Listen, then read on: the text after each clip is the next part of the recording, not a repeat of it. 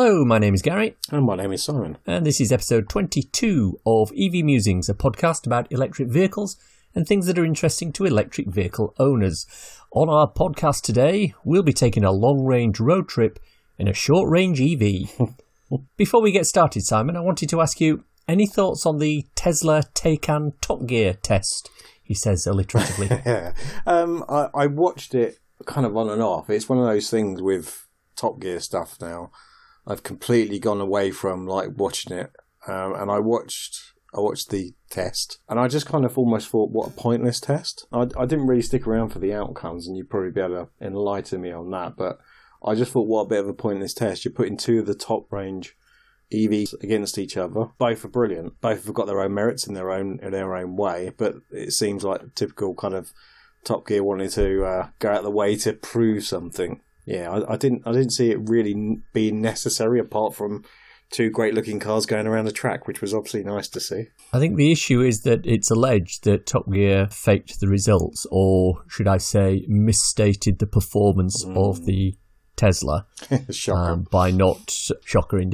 By not warming up the battery appropriately before putting it into ludicrous plus mode or whatever they did. But yeah, as you say, they've kind of got form on this. They've got previous, haven't they? Even though the people involved are not exactly the same, they've got previous. So we'll see what happens with that, shall we? Yeah, I mean, it's almost like they haven't really learned from the previous one, and they're now playing to it to a degree. It's like, this will get views, even if it's bad press. It's still press. So, I don't know why they go out of the way to do these sort of things. But, I mean, let's face it, if you've got money to buy either, you'd make your own choice anyway. And if you can afford a Taycan or a Tesla, then, power to you. I'm interested to see what's going to happen when the new Roadster comes out, because they're going to want to test that. And Elon Musk, if he's got any sense in him, will turn around and go, no, I'm not going to let you have one. I'll just wipe the floor with everything, won't it? So our featured topic today, we're going on a road trip and we're taking you along with us. It's all well and good with Beyond Island, Tesla Beyond, doing these 1,000-kilometre road trips in a Model 3 or a large capacity battery vehicle with fast, high-powered Ionity or Tesla superchargers along the route. Under ideal circumstances, you can do a trip like that in fewer than 12 hours. In fact, Beyond has recently completed one with the latest high-powered charger at under 10 hours, averaging 100 kilometres an hour, including stops. But what if you want to do that in a normal, quotes, everyday EV with just the charging network we have in the UK? Well, we decided we would take one of our cars, either the Kia Soul or the BMW i3, and travel 1,000 kilometres or 600 miles in a single day. But not content to just do the journey we wanted to do, this in circumstances that were difficult. So we went in the cold, wet weather. This affected both range and consumption. Indeed. So how did we get on? Well, what follows is audio recorded during the day.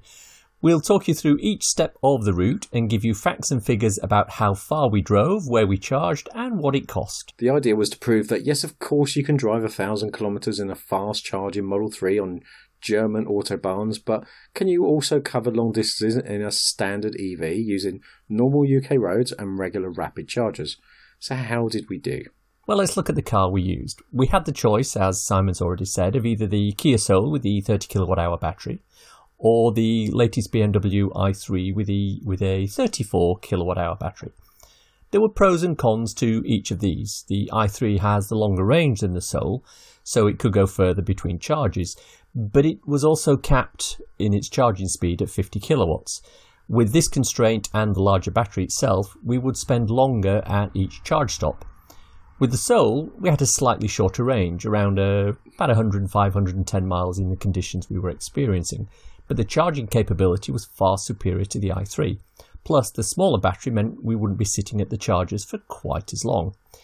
In the end, we decided that the majority of smaller battery EV owners would not have cars that had higher speed charging like the Soul, so we tried to make it as real-world as possible, and we went in the i3. Our route took us from Hitchin, north via Grantham and Doncaster to Sunderland, where we had to go on the Fastnet chargers, across to Kendal and down the west coast via Haydock Park, Cannock to Milton Keynes and back finally to Hitchin. We used the betterrouteplanner.com to plan our run alongside PlugShare and ZapMap to ensure that we had backup chargers.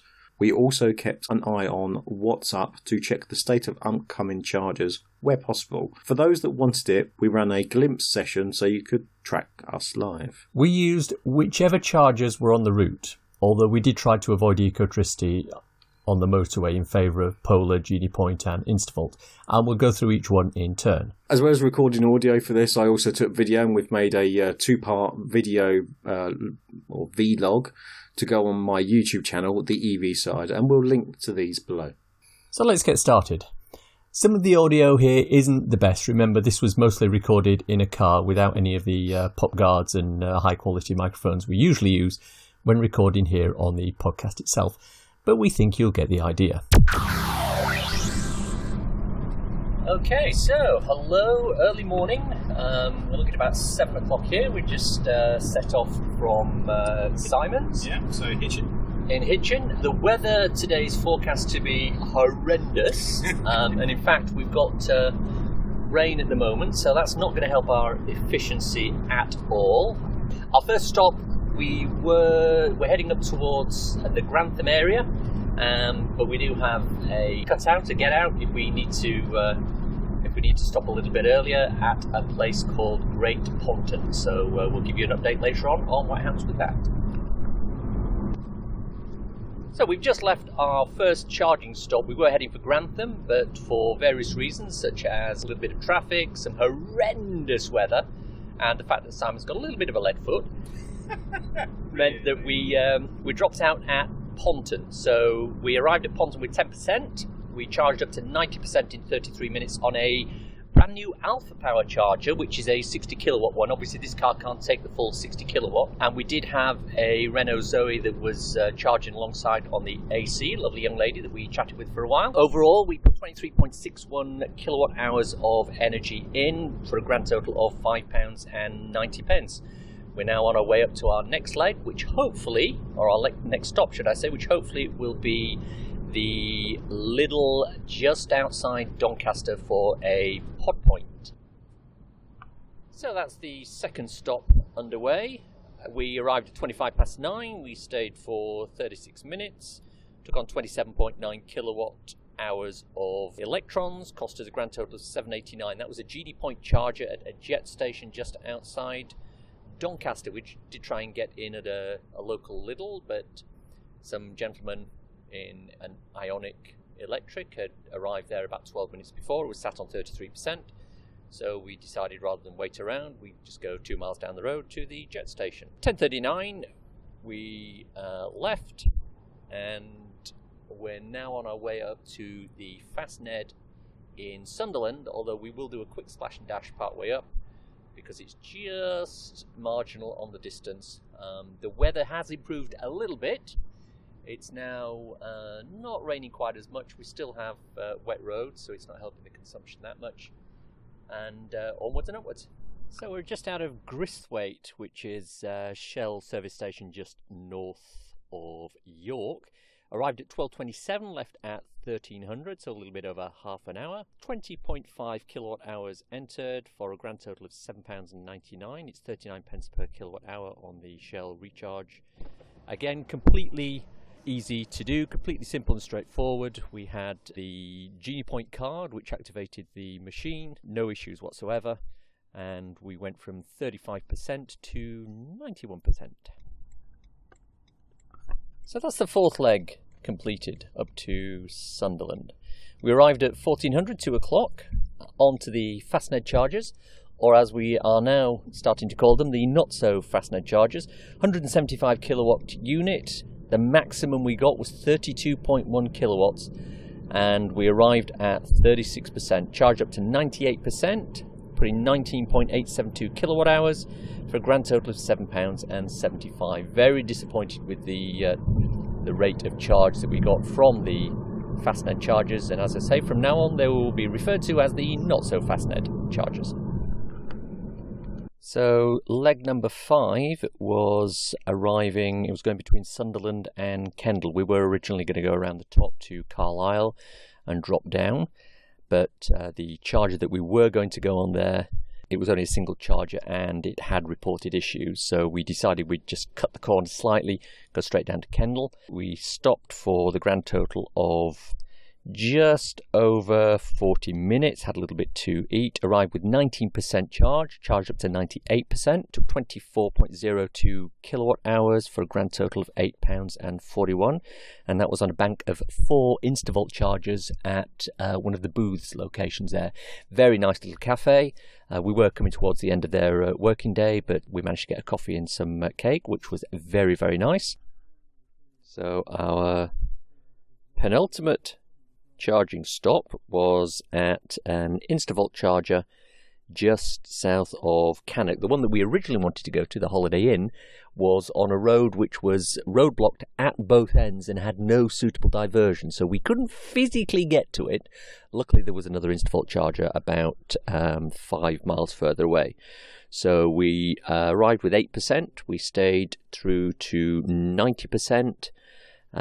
Still trying to work out exactly how much we spent on there, but we reckon it's probably about £8 worth of electricity.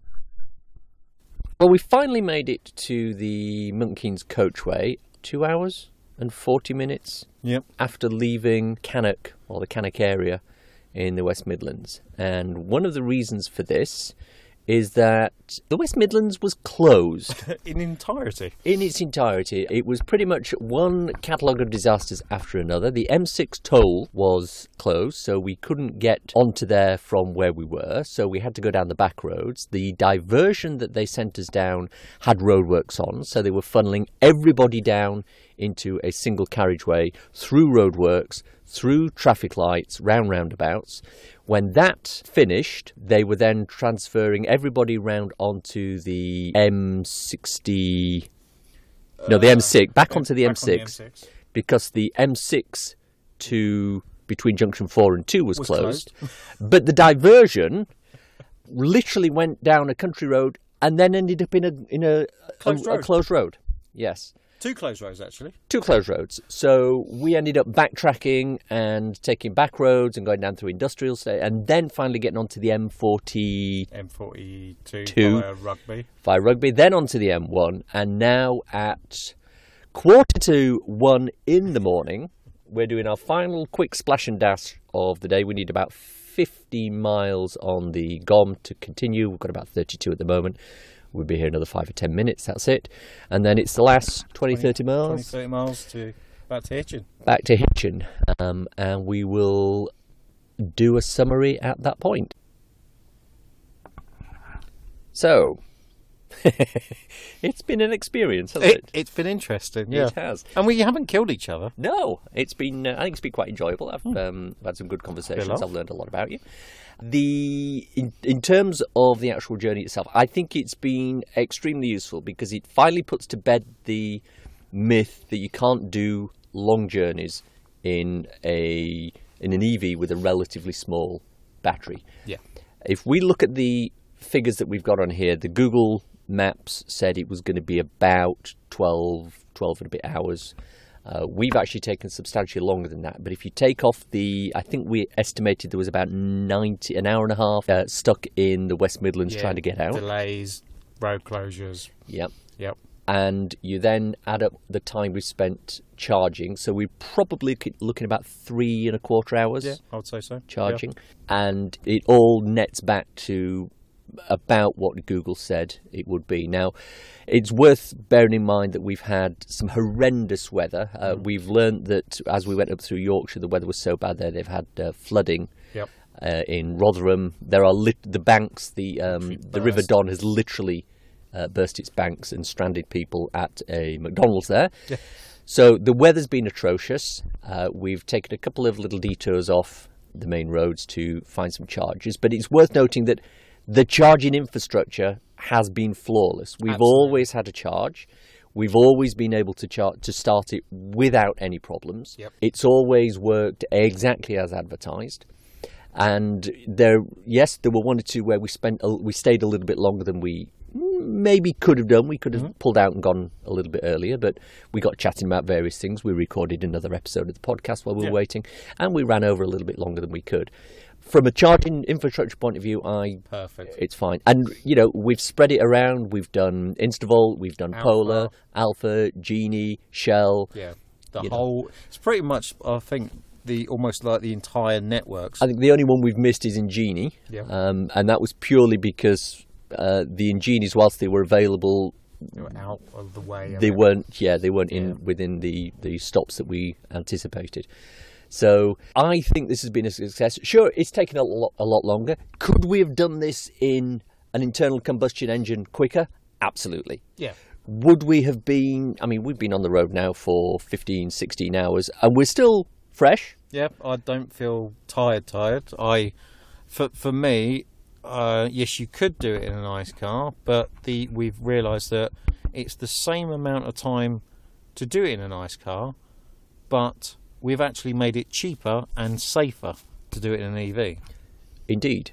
We haven't, at the moment, calculated the final figure, but we think we've spent at most 50% of what we would have done if we were doing this in an internal combustion engine. At most, and it's probably going to be considerably under that. We'll give you the final figures in a short while. So with that, we'll hand back to, as they say in the professional business, we'll hand back to the studio for a final summary. Here are some of the final statistics for the journey. We travelled a total of 578 miles, 931 kilometres. In an ICE car with petrol, doing 30 miles per gallon with petrol at £1.30 per gallon, we would have spent £113 on the same journey. In an ICE car with diesel, averaging 50 miles per gallon with diesel at £1.35, we would have spent £71. We made 8 charging stops, took on 165 kilowatt hours of electricity, and spent £50.71 to get those electrons. If we'd used the 50 kilowatt hour charger in Sunderland rather than the HPC charger, we would have spent even less. And if we'd only used Polar Plus to charge up, we would have been able to do the whole journey for about £24 in electricity. Overall, we were actually stationary at chargers for 268 minutes, which was 4.5 hours, which is a little longer than we calculated in the recording. We could have spent less time at a couple of the chargers, but we were eating, chatting, and in one instance, recording another episode of this podcast. Could we have done this quicker in a diesel car with a range of 500 miles? Well, of course we could, but that was never the aim of this exercise. So for us, it's always a plan to do this, like we said, in the most difficult conditions possible. It was the conditions were horrendous. We, short of snow, we pretty much travelled, I would say, 75-80% of that journey in torrential rain, reasonably cold weather. So, we wasn't doing this. Let's just take a jaunt through the summertime so we get the best heat and the best temperatures in the car and the best range. We wanted a real world, most of the year type thing, especially if you live in the UK. Generally, you'll have about 2 weeks of sunshine and the rest of the year will be cold. Indeed. So it was a real world test. And the aim of this was to, certainly in my view, to look at, actually, could we do that? Using a small battery electric vehicle. And also, what was the travelling like? I personally have never done a mileage of that size. But one thing that we really did look at the end of that was I'd done, I think it was about 400 miles of that journey, and I didn't feel tired at all. And in fact, the stops of charging actually made it a safer journey. I think the thing that struck me about it was, if you look at the timings, we were actually on the road for quite a long while, but you can look at a figure and say, you spent 4.5 hours charging. Well, yes, we did, but we didn't. Yeah. We spent 4.5 hours stationary. Yes. We would have spent a good chunk of that stationary anyway if we'd been going in an internal combustion engine, because, we had to stop for a pee break. We had to stop for some food a couple of times. We stopped because the weather was atrocious. Yep. And, we spent, as I said, a little bit longer at certain chargers because, on one of them, unfortunately, Haydock Park, which we weren't able to record any audio for, the reason we couldn't record the audio is because we were buttonholed by a driver of one of the electric black cabs who was telling us about his car, telling us about his route, telling us about all sorts. And we literally we lost track of time. I ended up having to sort of tap Simon on the shoulder there and say, we really do need to be going. It was an episode in itself, to be fair. It was. I really wish we'd recorded audio on that. But the other thing is, because of the weather and the conditions and the issues that we had with traffic jams and closed roads and diversions and reroutes and things like that, if we'd been doing this in an internal combustion engine, we would have spent a huge amount of time on the road over and above what the Google Maps said that we were doing. We actually tweeted out the route in advance. So if you go back and check on the EV Musings Twitter account, you'll be able to see the route that we were proposing. And Google said that was an 11-hour, 55-minute journey under ideal conditions with no stopping. Yeah. Now, I reckon we probably... If we'd have been in an internal combustion engine, we would have probably been driving for nearer 14 hours. Yeah, I think so. On that journey, yeah. Which was pretty much the same length of time we were actually driving with the EV, with the i3. So in terms of physical distance, physical time it took us to do a given distance, there was very, very little difference between what we did in the i3 because, as I said on one of the bits of audio there, Simon's got a bit of a lead foot. He doesn't like to hang around. So, we weren't cozying up and doing 55, 60 miles an hour on any of the and I think on any of the routes. And I think that's a key thing. One of the key things was that it was normal driving. It wasn't careful driving, hypermiling behind a lorry, going at an average speed of 50 to get, the most out of the driving. It was an average driver gets in his car, wants to get somewhere, and goes. There was no kind of, I wouldn't say not carefulness. There was carefulness in the fact that we kept to the speed limits, but it wasn't careful in the fact that we were really pacing it to make sure that we got the most out of the car. It's also worth mentioning that one of the things that you mentioned earlier was that we went out. Actually, what we didn't realise until we was driving back is the top half of the country was essentially flooded. Something like a month's worth of rain in a day. Every road that we went to or motorway was trying to get to, they were all blocked. We went to a charge in the West Midlands trying to get to a Holiday Inn. Road was blocked, and to be honest, the signpost was so ridiculous we couldn't actually find a way out of the West Midlands at one point. And then we had our, now it's being called the Not So Fast Ned charger in Sunderland, which we tried to try out the 350 kilowatt charger, obviously knowing that the maximum we were going to get is the 50 that my car can take.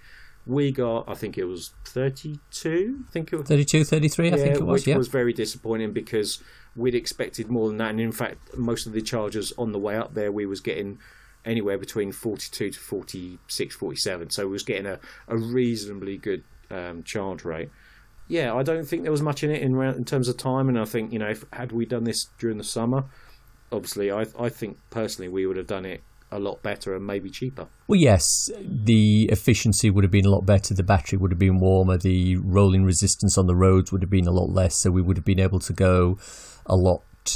Even if we'd done the same route and stopped at the same places, we wouldn't have used as much electricity. Therefore, our charging times would have been shorter. Therefore, we would have been able to do the whole thing quicker. But that wasn't the objective. Yeah. That was one of the reasons why we specifically decided to go later on in the year, where we knew the temperatures would be lower. I mean, it was bitter when we got to Sunderland, wasn't it? Yeah. And in fact, if you watch the video when we get back to Milton Keynes at, I think it was like 2 a.m, you could see the breath in front of you. It was that cold. So that and the bad weather and the headwinds and. Well, I mean, we had headwinds and tailwinds, so it really didn't matter. We either had headwind going one way or a tailwind going the other. So it was just the conditions were atrocious, and I think the car did absolutely superbly. Yes, indeed. So let's wrap it up by seeing if there's some cool EV or renewable thing we've come across that we can share with our listeners. So here's mine. Cambridge students have built an electric car with a battery more powerful than a Tesla. They've built a solar-powered electric car with twice the range and more energy dense than a Model 3. So following a recent race, which didn't go as well as they'd hoped, they returned to the UK to progress the technology. To quote the article, a team of students have built a solar-powered electric car that can travel from London to the Scottish Highlands on the same power it takes to boil a kettle.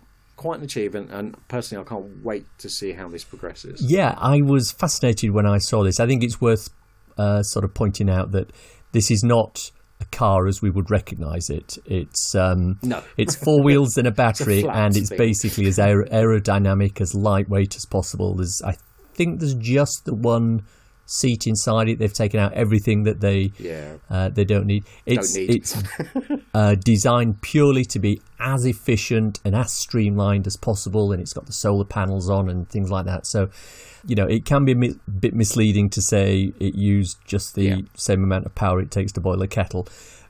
But it did, it did. That's what it used, but that's not a real life experience. But of course, the benefit of this is once they understand how that works and once they understand the implications of that then gets fed into battery technology, into vehicle design, into solar power fitting. And that has a knock-on effect further on.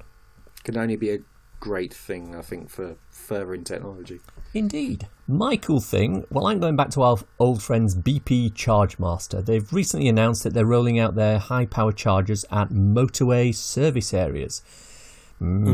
As you know, Ecotricity, or Eco-Atrocity, as we've called them, have the monopoly on charging at the motorway service areas. Tesla had to pay a lot of money to get their superchargers in at the locations that they are at. But it appears that BP are taking the view that the petrol forecourts at the motorway service areas are fair game and they don't count when it comes to being, quote, motorway service area, close quotes. So this gets around the non-competition clause that Ecotricity insisted on, and hopefully it will allow BP to stick their 150 kilowatt chargers in there. Obviously, the more high-powered chargers there are on the motorway routes, the quicker people will be able to recharge their vehicles, and that's a good thing. I'm just a little bit dubious about having to park at a BP forecourt, stick your car on charge, and then walk back to the actual services themselves to go to the loo or get food. Otherwise, you're stuck with the BP products on their forecourts. Although, we've been there. We've sat in one of the Wild Bean cafes. It's not bad, the coffee there. But, you look at some places such as Toddington, southbound, the garage, the BP garage and the services are actually really close, so that's not an issue. But if you go to places like Donington, it's a little bit of a trek, and I'm not sure I'd want to take small children from where the BP garage is back to the main motorway service area. But that's just me. Overall, though, I think this is good news for everyone, and it will perhaps either give Ecotricity the kick up the bum it needs to start investing in the infrastructure there, or it'll put the nail in the coffin and get them to sell up to someone who can make the investment needed to bring their network up to where it should be. Well done, BP ChargeMaster.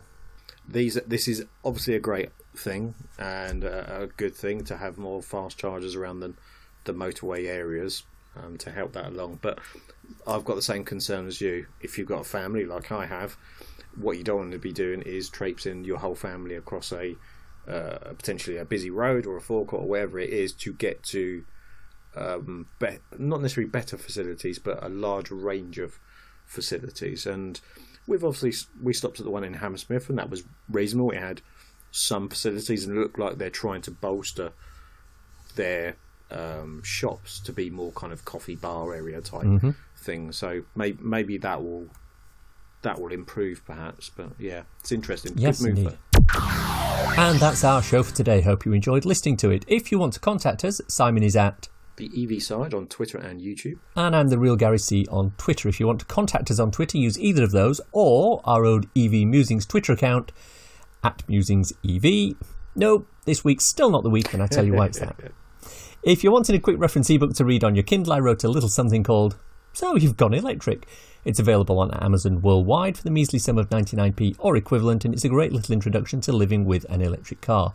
Links for everything we've talked about in the podcast today are in the description, along with a detailed breakdown of every charge, every stop that we made, timings, percentage, cost, and the actual charger supplier that we used.